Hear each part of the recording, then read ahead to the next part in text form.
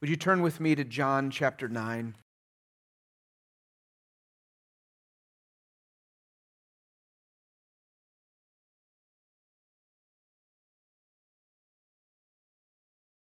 I do pray that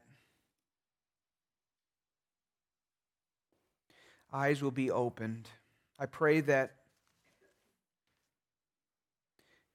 those who are saved here will rejoice in their salvation even more. And those that, if you're here, are not saved, whether you know it or not, or you're not sure what that even means, that you would believe in the way this man believed. And I pray that all of us would take the question that Jesus asks at the end of the story, and we would take it to our neighbors and our coworkers and our family and friends, and we would pray for them so earnestly. What if all you ever knew was darkness? That's the truth for this man. What are colors? They're words only. Faces, people walking, trees, the smile of your mother, all just abstract things and nothing like we know them to be. Your life has always been, how do you describe it? It's all you know, but others would describe it like hell-like. Always dependent on people to bring you food or clothing. You've been begging almost all your adult life. In fact, it happened way before you were even an adult. That's your occupation. You can't work. No marriage, no true job, no ordinary life. You're the brunt of jokes, the snigger from children, and the cold and condescending treatment from those righteous scribes or Pharisees who walk by, maybe put some coins in there, but you know they're judging you. You're blind. And you've been from birth. Why has God been judging you? Was it because of some sin that you're not aware of? Or maybe the sin of my parents? Then one Sabbath morning, the world changes for you. Light comes, the unexpected miracle of sight turns you upside down, and you're surprised by a joy and a vision that's new like you could never imagine. You can see, and yet you know it's something happening to you that's more than physical. Last week we saw in John 8 that Jesus declares himself to be the light of the world. And here in this chapter, we see this light of the world in action, giving light, giving sight to a blind man, both physically and spiritually. And we see an illustration of John 3 when Jesus and John interacts about this. He says, "This is judgment. The light has come into darkness, or come into the world, and people love darkness rather than light because their works are evil. For everyone who does wicked things hates the light and does not come to the light lest his work should be exposed. But whoever does what is true and comes to the light, he comes so that it may be clearly seen that his works have been carried out in God." Now, this story we're going to look at in John 9 has these comparisons and contrasts from John chapter 5. John 5 was last year, but I want to remind you by reading a few verses from John 5, and there's a contrast. If you were to spend some time today or this week reading John 5 and chapter 9, you'd see these things and go, wow, that's interesting. Some things that are similar, things that are different. Here's the story. It says that Jesus is coming to Jerusalem by a sheep gate, a pool. Verse 3, in these lay a multitude of invalids. They were blind, lame, paralyzed. And one man who had been an invalid for 38 years. And when Jesus saw him lying there, he knew that he'd already been there a long time. And he said, "Do you want to be healed?" The sick man answered him, "Sir, I have no one to put me into the pool when the water stirred, and while I'm going, another one steps before me." Jesus said this, "Get up, take your bed and walk. At once, the man was healed. He took his bed and he walked. Now, the day was the Sabbath. So the Jews said to the man who had been healed, "It is the Sabbath, and it's not lawful for you to take up your bed." And he answered him, "The man who healed me, that man said to me, 'Take up your bed and walk.'" They asked him, "Who is the man who said to you, 'Take up your bed and walk'?"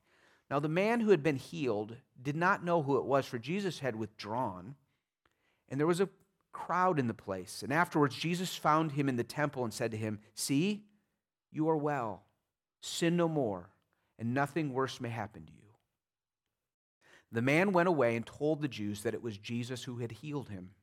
And this was why the Jews were persecuting Jesus, because he was doing these things on the Sabbath. But Jesus answered them, "My Father is working until now, and I am working." We're going to look at John 9, and I'm going to ask you to turn there because it will be helpful for you to follow along. But in both of these stories, you'll see there's a pool, and both receive healing by Jesus' initiative. They don't go to Jesus. Jesus comes to them. They don't request it. Jesus comes and takes the initiative. Both are healed on the Sabbath. Both receive accusations from these people called the Pharisees. Both don't know where Jesus is. But you'll see there's some real differences in how they respond.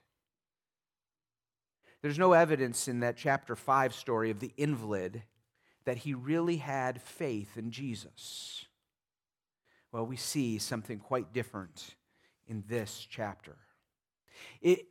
One of the things that I did this week is I took John chapter 9, 41 verses, and with a highlighter or a pen, actually it was on my screen here, so I was marking it all up, and everywhere there was words of sight or blind or light or opened eyes or seeing, I marked, and my page was covered with red ink as I underlined each instance. This passage is riddled with that theme.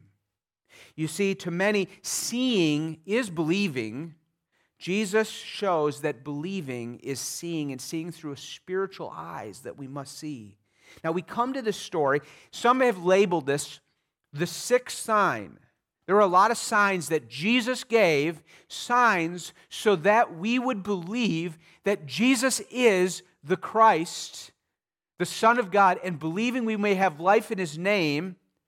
There are the stories of turning water into wine, John 2, the cleansing of the temple, some call that a sign, John 2, the healing of a nobleman's son in John 4, the healing of the lame that I just read in John 5, the feeding of the 5,000 in John 6, the walking of water, John 6, the healing of a blind man is where we come to now. So another name for this story could be another Sabbath healing case, the healing of the blind man. I love this story. It's so rich. I love how John is a storyteller in how he tells it. It is beautiful.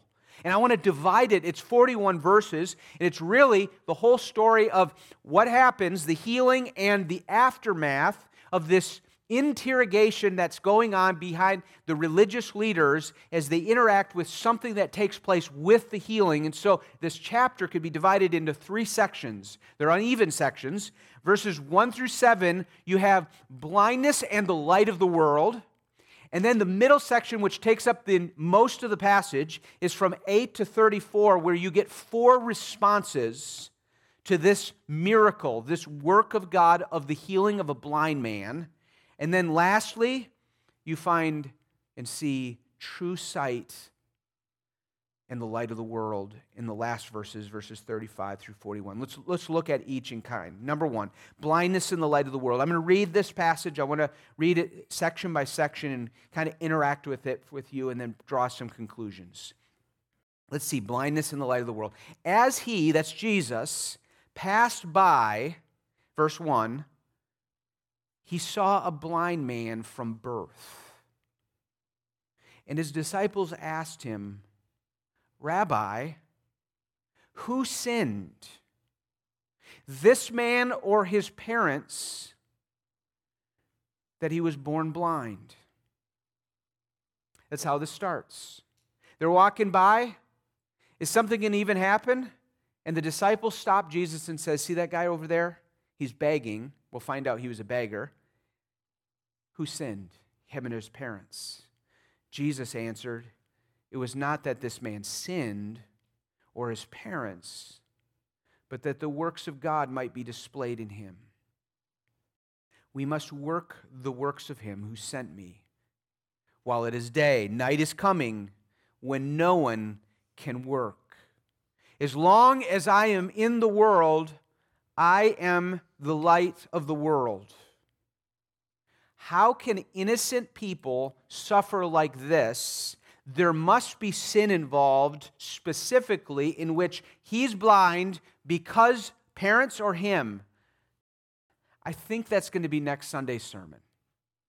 Because I hear enough people go, how could God, a loving God, allow this in my life? Well, God did. Notice we find that Jesus does not say God had nothing to do with his blindness. The disciples knew he had everything to do with his blindness, and Jesus did. But he also knew that God had a special purpose, and we see it in this specific story in a unique way. He says, as long as I'm light, as long as I am in the world, I am the light of the world. And having said this, Jesus spit. How about that? The Son of God, the Savior of the world, the one who created with the word of his power, spits on the ground. And he made mud. The very fingers that came down to the ground and started writing, when he looked up and he said, he who has no sin, let him cast the first stone. Those fingers take mud and make mud from the ground from his spit.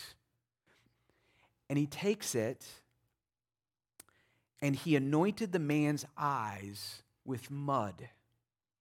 And he said to him, go wash in the pool of Siloam, which means sent. So he went and he washed. And you see what it says? He came back seeing. The light of the world, John 8:12, we saw this last week. I am the light of the world. Whoever believes in me will not walk in darkness, but have the light of light. Comes into the next chapter. We find him coming to a blind from birth, and he takes the initiative. And in response to his disciples' questions, well-intended questions that they didn't understand a situation, Jesus does the works of God, and he makes this man come back seeing. By the way, as you read through this chapter, one thing to note is there are questions. This is a questioning chapter. The disciples asked Jesus a question here. Every section, there's a lot of question marks taking place. Let's move to the next. So we got, number one, we have the light of the world comes in, and there's blindness. And the blindness is this man from birth. And Jesus comes, and he changes everything. So there's going to be a problem now. We know this. This is the Sabbath, and we're going to find that real quick, but we find 4 responses to the light of the world who has just healed this blind man. Instead of a campaign of champion this cause, no one ever heals the blind. This must be of God. There's a problem, and they're seeking to persecute, to kill, and to arrest Jesus. So verses 8 through 34, we find 4 responses. That's the majority of the story, is the responses of Jesus' sign of healing. You see, those who see signs, truly the signs that Jesus is performing, they see them as signs that this is the Son of God. They believe. But over and over again, there are so many that see the signs, and they're still very blind. Here's response number 1. It's the neighbors. The neighbors. Verse 8. The neighbors and those who had seen him seen the blind man before as a beggar. I mean, they were used to this is our beggar. He's been around for a long time. In fact, I think he's always been begging. He has always been blind. Is this not the man who used to sit and beg, they say? Some said, it is he. Others said, no, it just looks like him, but he's like him. And they must have been saying that next to the blind man, the man that was healed, because he says, no, I'm the man. You got it right. I'm the man. It was me begging. It was me begging. So they said to him, then how were your eyes opened? Now, one of the things just to notice, they say this, and we're going to see this pattern. Everybody's concerned about the how in this chapter. At least it seems like they're all concerned. How did Jesus do it? How did he do it? What did he do? He must have done something. How did he do it? And it's not until not one of them is really focused on who did it. Who is he? He did what? Maybe he's somebody special. Then how were your eyes opened, he says. And he answered, the man called Jesus. That's who it is. The man called Jesus made mud. He anointed my eyes and said to me, go to Siloam and wash. So I went and I washed, and I received my sight. They said to him, where is he? He said, I don't know. So we got response number one, and you could say they're questioning. Is this guy real? Is this change really the one that we've always seen completely blind? Just a side note, this is not the main purpose of it, but as I think about it, when God impacts, truly changes and impacts a person, people around us should say, is that the person I used to know? I wonder if that's happened in your life where God got a hold of you and they said, I think that is our neighbor, but he used to not be like that, but he is now. What's going on? That must be somebody else, right? Because the person I knew was in this sorry condition, and now he's kind. Now he has a whole different perspective on life. Now she's tender-hearted. She's caring for people. There's something different about him or her. Well, they see this here, but they're questioning and they're doubting and they're focused on this method. What happened here? And they're not really going, can I meet this person? Because I want to believe because only God could do this. Only God could do this. So their response to this blind man's testimony is not to find Jesus and to come and worship him and try to understand more of who Jesus is. There is like, okay, we need to go to the Pharisees. The Pharisees need to answer this matter. So that leads us to the second response, and we find it in verse 13. At this point, we find them going to the Pharisees. They brought to Jesus, verse 13. They brought to the Pharisees the man who had formerly been blind. Now, it was a Sabbath day when Jesus made the mud and he opened his eyes. So the Pharisees, now you know Sabbath is Saturday. It was one of the 10 Commandments. You shall keep the Sabbath holy. You shall not do any work on the Sabbath. So by Jesus' time, many of the religious leaders had so put regulations where they had dozens and dozens of regulations. You shall not do this. You can't go this many steps on the Sabbath. You can't do this kind of work. And they defined what work is so much so they said that you cannot knead bread on the Sabbath. That's a legitimate thing.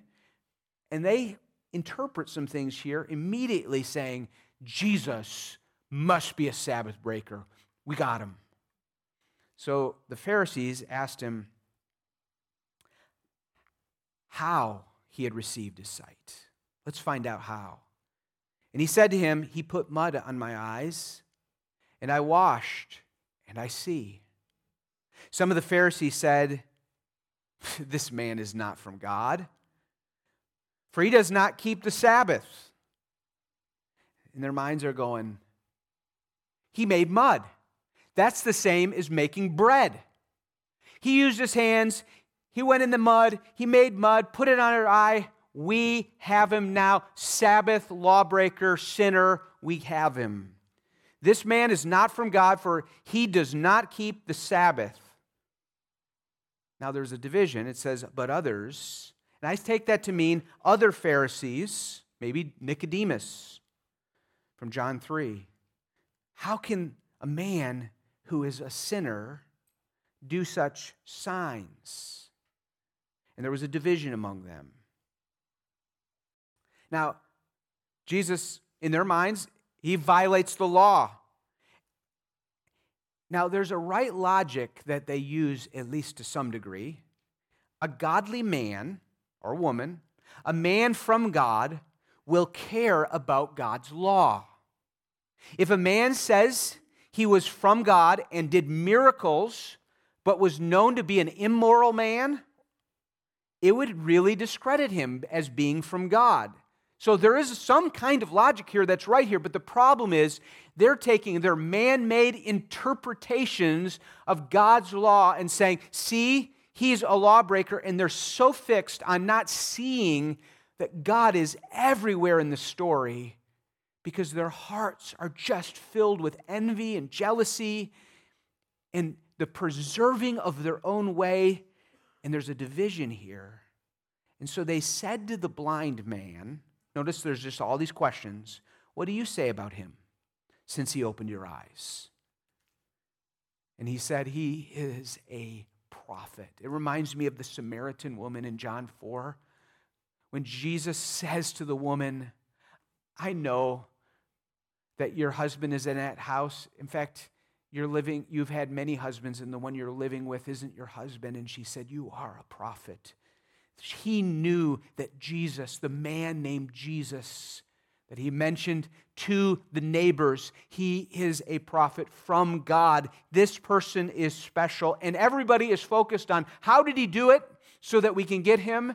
This man is saying, I'm focused on who did it, because this who is really special. So now let's move to the third response. And so you have the neighbors, and the neighbors they take it to the Pharisees, and the Pharisees are questioning, and then they go, this can't really be true that this man was really healed. So let's let's verify. So in verse 18, they go to the parents of the blind man. Verse 18. The Jews did not believe, it says the Jews, I think it's probably the Jews, the Pharisees are kind of linked together here. The Jews did not believe that he had been blind and had received his sight, meaning this is just a scam or this really didn't really happen, until they called the parents. And the man who had received his sight and asked them, is this your son, who you say was born blind? How then does he now see? His parents answered, we know that this is our son, and that he was born blind. But how he now sees, we do not know, nor do we know who opened his eyes. Ask him. He is of age. He will speak for himself. And then we get a parenthesis in verse 22. His parents said these things because they feared the Jews, for the Jews had already agreed, it must have made it public enough, that if anyone should confess Jesus to be the Christ, the Messiah, the promised one, he was to be put out of the synagogue. He was to be ostracized religiously in that culture. So we come to the parents. They're doubting. They don't believe this is a real miracle. They want to get Jesus. Their eyes are closed to this. They go to the parents. They have their mind made up. And the parents go, no, he has been healed. This really happened. That's one thing we do know. This is our son, and he's been blind since we had him from birth. They don't see Jesus rightly, though. And we find the parents responding in fear. Fear of losing their standing, their position of religious life. Instead of going, I don't care. I want the real thing. My son can see. There's no other explanation from God. But my son sees now, so I want to know the one who truly helped my son see. Instead, I don't want to get out of the synagogue. He can answer for himself. I got to protect my standing. I'm fearful. You see, they just don't want to see. They just do not see Jesus like they need to see Jesus.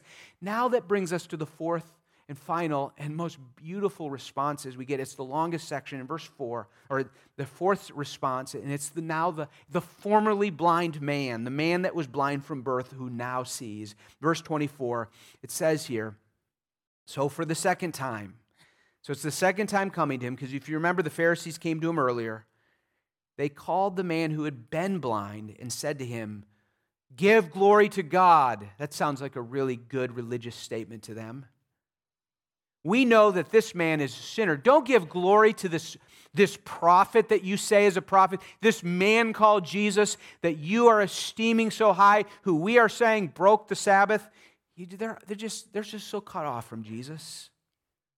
This man is a sinner. Give God glory. And he answered. Now, here in this section, the man answers, and it's almost like it's a trial because they're coming to question and interrogate, even though that's not an initial question. It's a statement that expecting a response.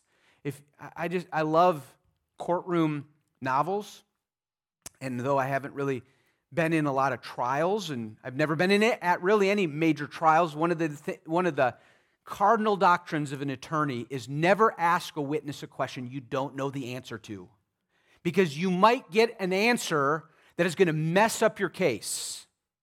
They ask him a lot of questions or insinuate or want him, and he just blows them out of the water.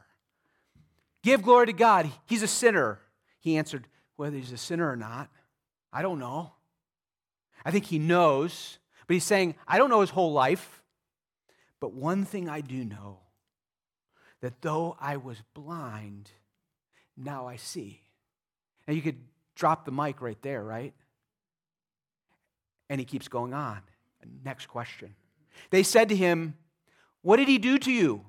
How did he open your eyes? Now, this next answer tells me this is probably not an older adult, but maybe one of my teenage sons. He answered them, I have already told you already, and you would not listen. Why do you want to hear it again? See the sarcasm, the irony, So he says, how did he do it? And he says to them, I have already told you already, and you would not listen. Why do you want to hear it again? Do you also want to become his disciples? And they're sitting there going, how dare he?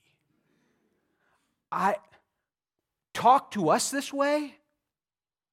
He is a beggar.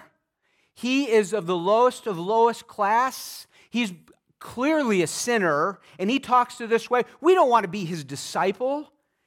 And they reviled him, saying, you are his disciple, but we are disciples of Moses. We know that God has spoken to Moses, absolutely true. But as for this man, we do not know where he comes from. We know where Moses came from God. God's had Moses come to his people, but where this man comes from, we don't know where he comes from. Here's the next answer. The man answers, why? This is an amazing thing. You do not know where he comes from, and yet he opened my eyes? We know that God doesn't listen to sinners. But if anyone is a worshiper of God and does his will, God listens to him. Never, since the world began, has it been heard that anyone opened the eyes of a man born blind. If this man were not from God, he could do nothing. Wow. This is an amazing thing. You ask where, you don't know where he's come from? How in the world? And he's not saying God only listens to perfect people. So don't start praying unless you're a perfect people. That's not perfect person. That's not what this man means. It means God doesn't listen. He listens to sinners who come repentant and broken before him, and he regularly hears the prayers of those who are right with God through God's way.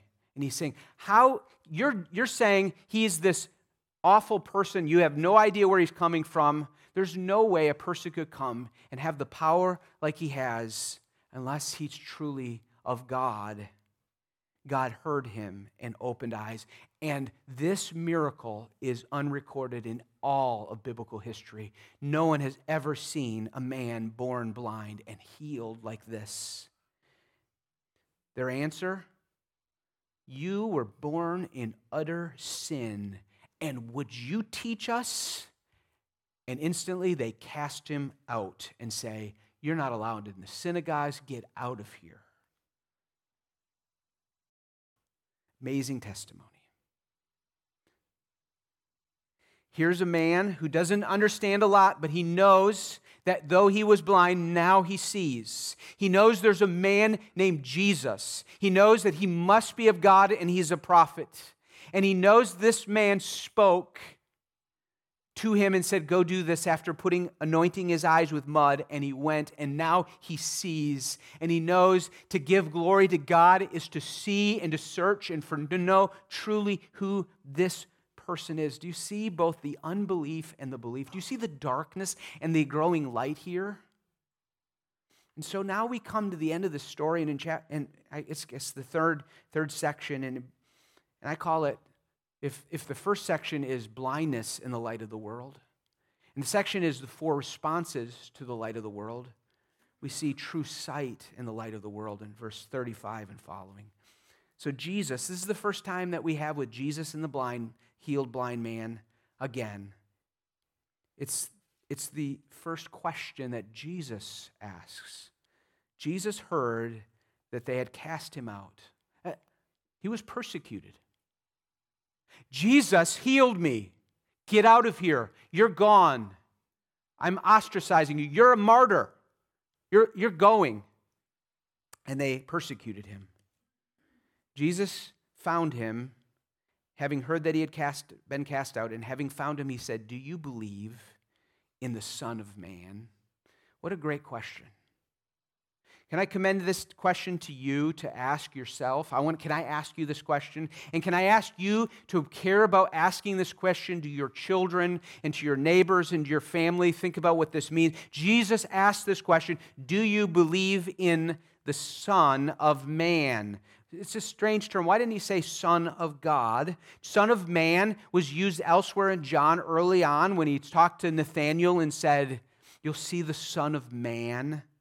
This is a reference to Daniel 7, and that God was going to come, and some special person was going to come called one like the Son of Man, and he would have an everlasting reign and dominion and power, and all people would serve him. And Jesus is that Son of Man come on the scene as Jesus, and he's Jesus of Nazareth, and he says, do you believe in the Son of Man?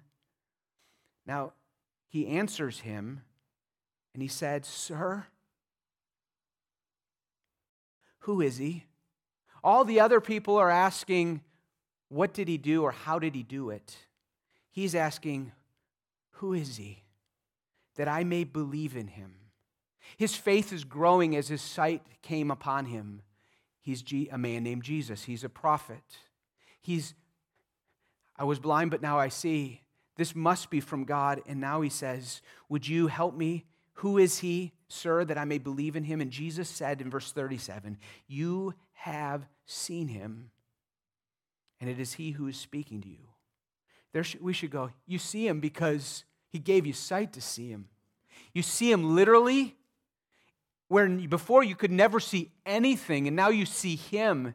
And you see him in a spiritual way, in the way the Pharisees don't see him, the way the parents don't see him, the way the neighbors don't see him. You see him in a new way. You personally came in contact with this person, and he touched you, and now you see. And his response is, he said, Lord, I believe. and he worshiped him.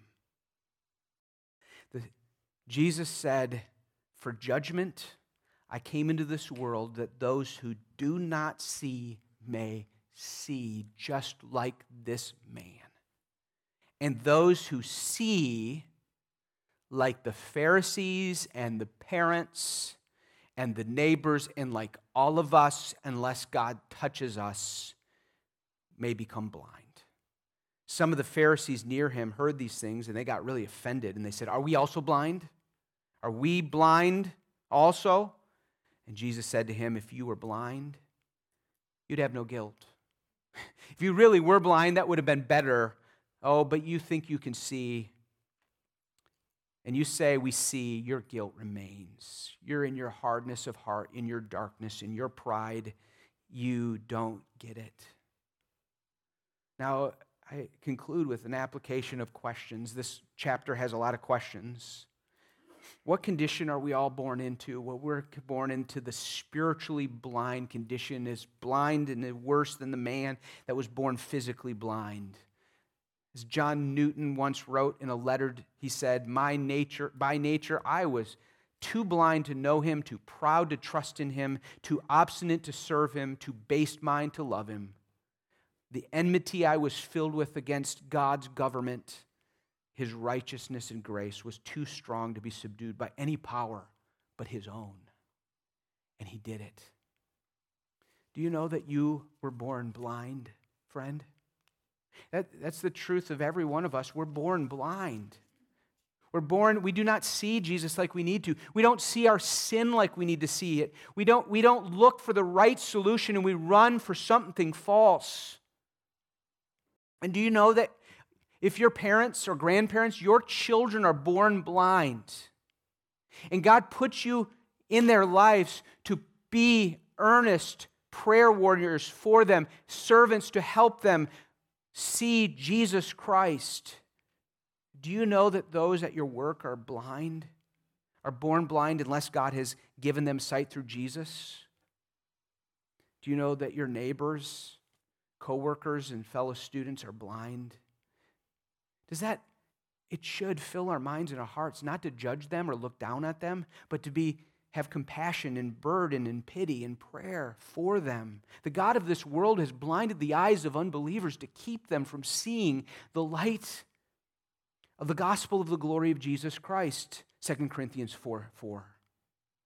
We sang this last week. I once was lost in darkest night, yet thought I knew the way. That sin that promised joy in life had led me to the grave. I had no hope that you would own, a rebel to your will. This blind man had no hope in his life. He gave up thinking he would ever see. And his life was transformed by God's initiation through Jesus Christ. He came in and opened his eyes. That's what's needed. Who gives sight, friends? That's the second question. Who gives sight? Jesus. God gives sight. He gives us both physical sight and spiritual sight. I can see today, even though I need glasses, I can see because God gave that to me, but He gave me spiritual sight. I am saved, but only by God's grace and mercy, because as a child, through loving parents and their prayers, but by the Holy Spirit, He woke my heart and my life to see Jesus in a new way, and He's been clearing that vision little by little through this life, and He has done that for most of you, but maybe not all of you. It is God who gives spiritual sight. He opens the eyes of the blind, Psalm 146 says. Jesus takes initiative. Jesus is the light of the world, that whoever believes in Him will no longer walk in darkness, but have the light of life. Do you really know that God is the giver of your sight? He must give sovereign grace. You know that He must do that for your teens and for your children and for your adult children and for your neighbors. Do you pray that way? Do you think that way? Do you hope that way? Do you pray that God would give that work in our lives? And I just this morning just long for you to know and see with the sight that Jesus gives. It was Paul that was blinded on the road to Damascus as a picture of that, hey, you'd been blind, Paul. And then God heals him, and then he raises him up and he says, now I want you to stand, and I've appeared to you for this purpose. This is Acts 26.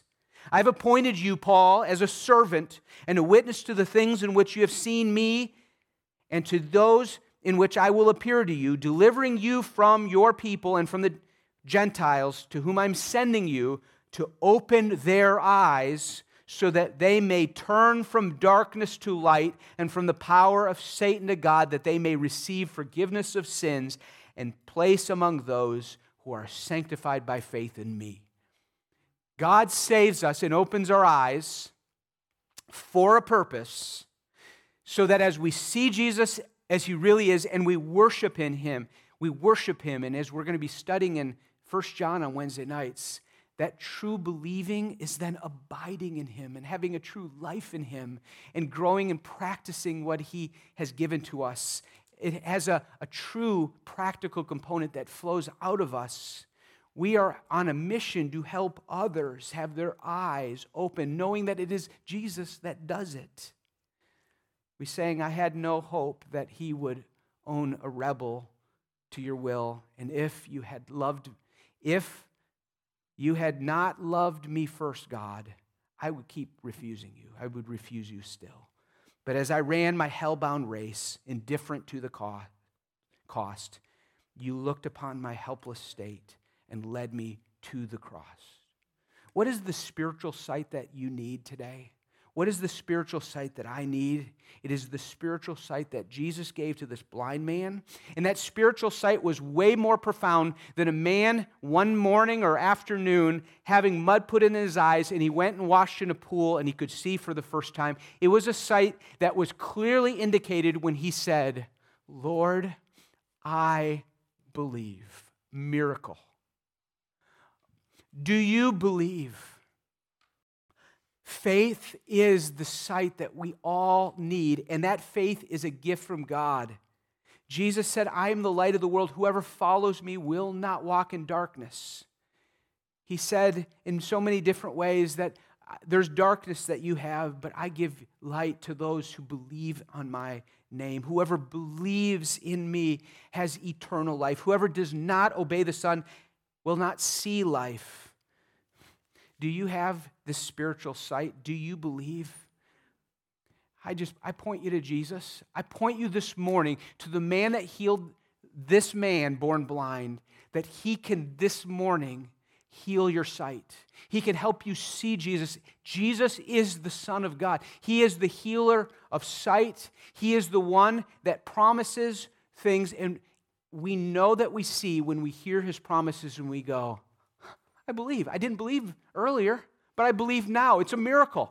He really is. There's no one else to look to. He is the light of the world. He is the true bread of life. He is the true drink that I am thirsty for. He is the one that gives me life. Why would I look anywhere else anymore? And why didn't I see this before? He did something to me now. He gave me sight. Let me end with these promises. Jesus said, whoever believes in me, as the scripture says, out of his heart will flow rivers of water. I say to you, whoever believes in me has eternal life. I'm the bread of life. Whoever comes to me will not hunger. Whoever believes in me will never thirst. Whoever hears my word and believes him who sent me has eternal life. Oh, that God would grant us the sight to see, you decide to see this morning. And if you see this, the instrument, the great burden of helping others see this light as they see, who is this person who was born blind, but he sees now? Can I find the same person who healed him? Let's pray. Oh, Father, please help us to see. God, we can be professing Christians for 80 years, 70 years, and be blind. We can get baptized and take communion and go to church and sing songs and give tithes and go through all these motions. and it just be a cultural thing, and we don't really believe, we don't really love, we don't really trust. And it's just, oh God, I pray that you would free people here.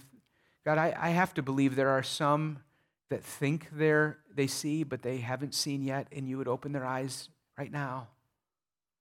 And they would say, Lord, I believe, and worship.